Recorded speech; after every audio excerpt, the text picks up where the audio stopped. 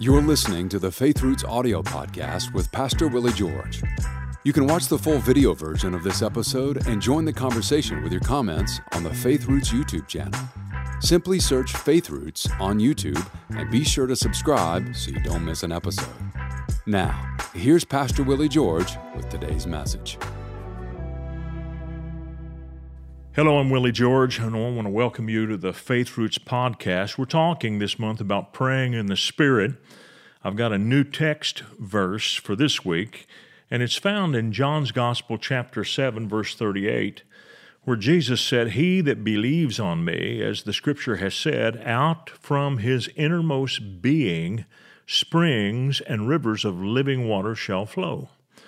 Now, Jesus gave two prophetic words in John's Gospel that had to do with living water. And the first of those came from the Gospel of John, chapter 4. And it's where Jesus went through Samaria, and he sat at the well of Sychar. And he encountered a Samaritan woman, and he asked her for a drink. She was shocked that he would consider taking a drink from one of her vessels because Jews and Samaritans had no dealings with each other at all. So Jesus said to her, "If you knew the gift of God and who it is who says to you, 'Give me a drink,' you would have asked him, and he would have given you living water." I skipped down to verse 13, and he answered and said to her, "Whoever drinks of this water will thirst again.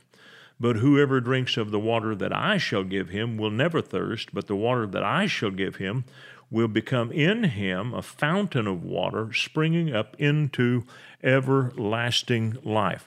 So he likens this water to a well. And a well is personal. You can own a well. You could have exclusive rights to a well. So this has to do with personal salvation. This is God's Holy Spirit working in you for your personal salvation, and that's the idea behind this in John chapter 10. This clearly symbolizes being born again, which happens with the living water, or the eternal life. Now, the second word comes about just a few chapters later on a day called Simchat Torah, the rejoicing of the Torah. And it's the 8th day of the Feast of Tabernacles. And here is Jesus saying this on John 7:37. On the last day, that great day of the feast, Jesus stood and cried out, saying, "If anyone thirsts, let him come unto me and drink. He who believes in me, as the Scripture has said, out of his heart will flow rivers of living water." But this he spoke concerning the Spirit, whom those believing in him would receive, for the Holy Spirit was not yet given, because Jesus was not yet glorified. Now, this second word has to do with the rivers of living water. And Jesus said the rivers of living water would flow out from, your New King James Bible says heart. The King James Bible says belly. The Greek word is koilia, and it means a hollow, and it's most frequently used to describe the womb. And it metaphorically stands for the innermost part of man. And so Jesus said this experience of the Holy Spirit is going to be like rivers flowing from the middle of your being, coming out of your deepest being, and they're flowing, without restriction. It's not like a well. A well, the water source, the spring that feeds a well, is almost imperceptible, but not so with rivers. The water that flows with rivers is not imperceptible. It's very perceptible. You can see the current. You can tell there's a huge volume here. So this is the idea that is being given here. Now, when Jesus is talking about this, he's hearkening back to something in the Old Testament. I want to read to you from the book of Colossians. This is so very important. It's an idea that will help you in your Bible study. And when I discovered this principle, it changed the way I studied Scripture, because I found out that every single gift of God in the New Testament, every major doctrine in the New Testament, is pictured metaphorically in the Old Testament in some form or another. So here is our Scripture for that. Colossians 2:16, so let no one judge you in food or in drink or regarding a festival or a new moon or Sabbaths, which are a shadow of things to come, but the substance is of Christ. In other words, all of the dietary laws, the kosher laws, all of those things, the celebrations, the weekly festivals, the weekly Sabbath, all of that, the Apostle Paul says here, they are shadows, they're pictures of things to come. The substance is what we have in Christ, but those things foreshadowed what would be coming. And we see this all through the Scriptures. Listen to Galatians chapter 4 and verse 24. The Apostle Paul is talking about the difference between the two covenants, the covenant in the Old Testament under the law and the covenant in the New Age, in the New Covenant era. He says these things are symbolic, Galatians 4:24. And what's he talking about? He's talking about the bondwoman, Hagar, and the free woman and wife of Abraham, Sarah. One of them represents the New Covenant, the other one represents the Old Covenant, and they are symbolic. Listen to 1 Corinthians chapter 10 and verse 11. Now all these things happened to them being the children of Israel, as examples. They were written for our admonition, upon whom the ends of the ages have come.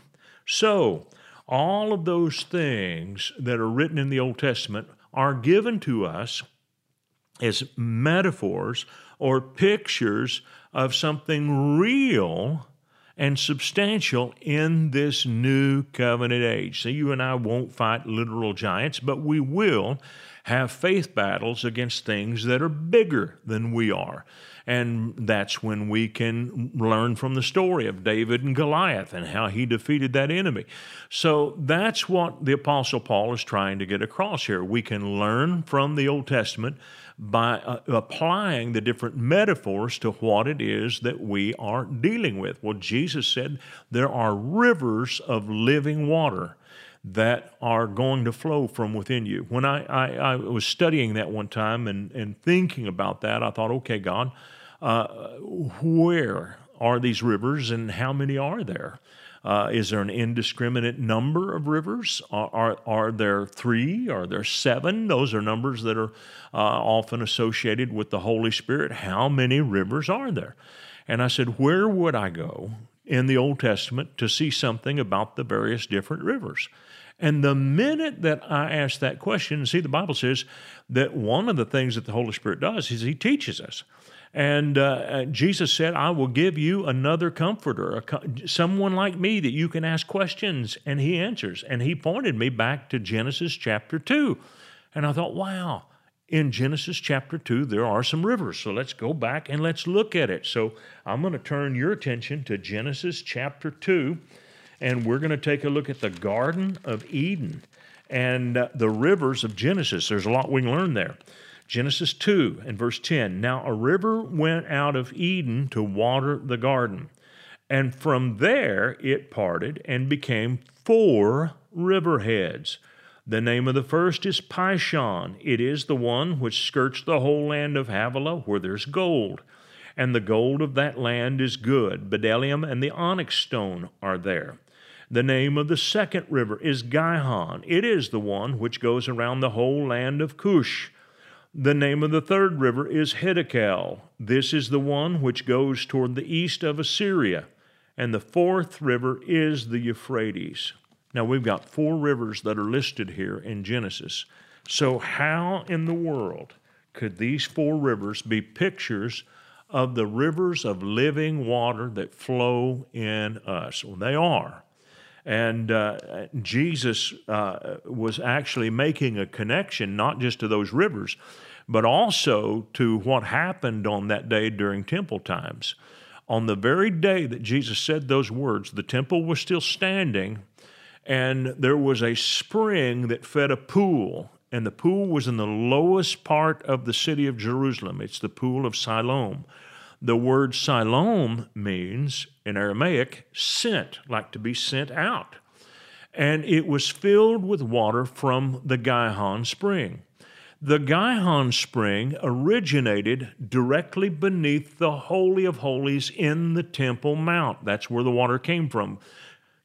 Consequently, the Gihon Springs water was considered to be living water because it came from the very place where God had chosen to put His presence on planet Earth. Now, on that festival day, they would go down to the Pool of Siloam. They would fill pitchers with water and begin to make the lengthy climb up the steps back into the Temple Mount. As they did that, they would pause periodically and pour out a little bit of that water and lift their hands and voices, and they would rejoice. And it was a very, very, very joyous occasion. Great celebration here, and they're pouring out this living water and rejoicing along the way. Now, here's what I would say. When we are first sent by the Holy Spirit, don't be surprised if we don't start at the bottom. That's how it always works. We are sent from the lowest point, but it goes up, and we advance as we climb in our mission. And what we have to learn to do is to rejoice in our steps. Our steps are important. You don't get to the end at the very beginning. You have to take steps to get there. So in the very beginning, you start a church and you only have 10 guests on a Sunday when you wanted to have 50. It's okay. It's a step. It's how God leads you. We build everything in steps. And so finally you get to the top, but it's after a long, steady climb, and you've realized all of the great things that God has for you. Well, it all started at the very bottom, out of where you were sent when you were filled and empowered with living water. And Jesus took occasion on that day when that ceremony was observed one time a year, 8th day of the Feast of Tabernacles. One time a year they observed that ceremony like that. And that is the day and the occasion Jesus took to say, out of your innermost being will flow rivers of living water. In other words, He said, you're going to be like the Temple Mount. God's going to put His presence not just in a temple, but in you. And out of you will flow these rivers of living water. And we have pictures of those rivers in the book of Genesis chapter 2. What do the names of those rivers mean? We'll find out more tomorrow. We hope this message has been a blessing to you. Ratings and reviews help us reach more people, so take a moment to leave a review on your podcast app and consider sharing an episode with a friend or family member that needs to be built up and encouraged in the Lord today. Thank you for listening.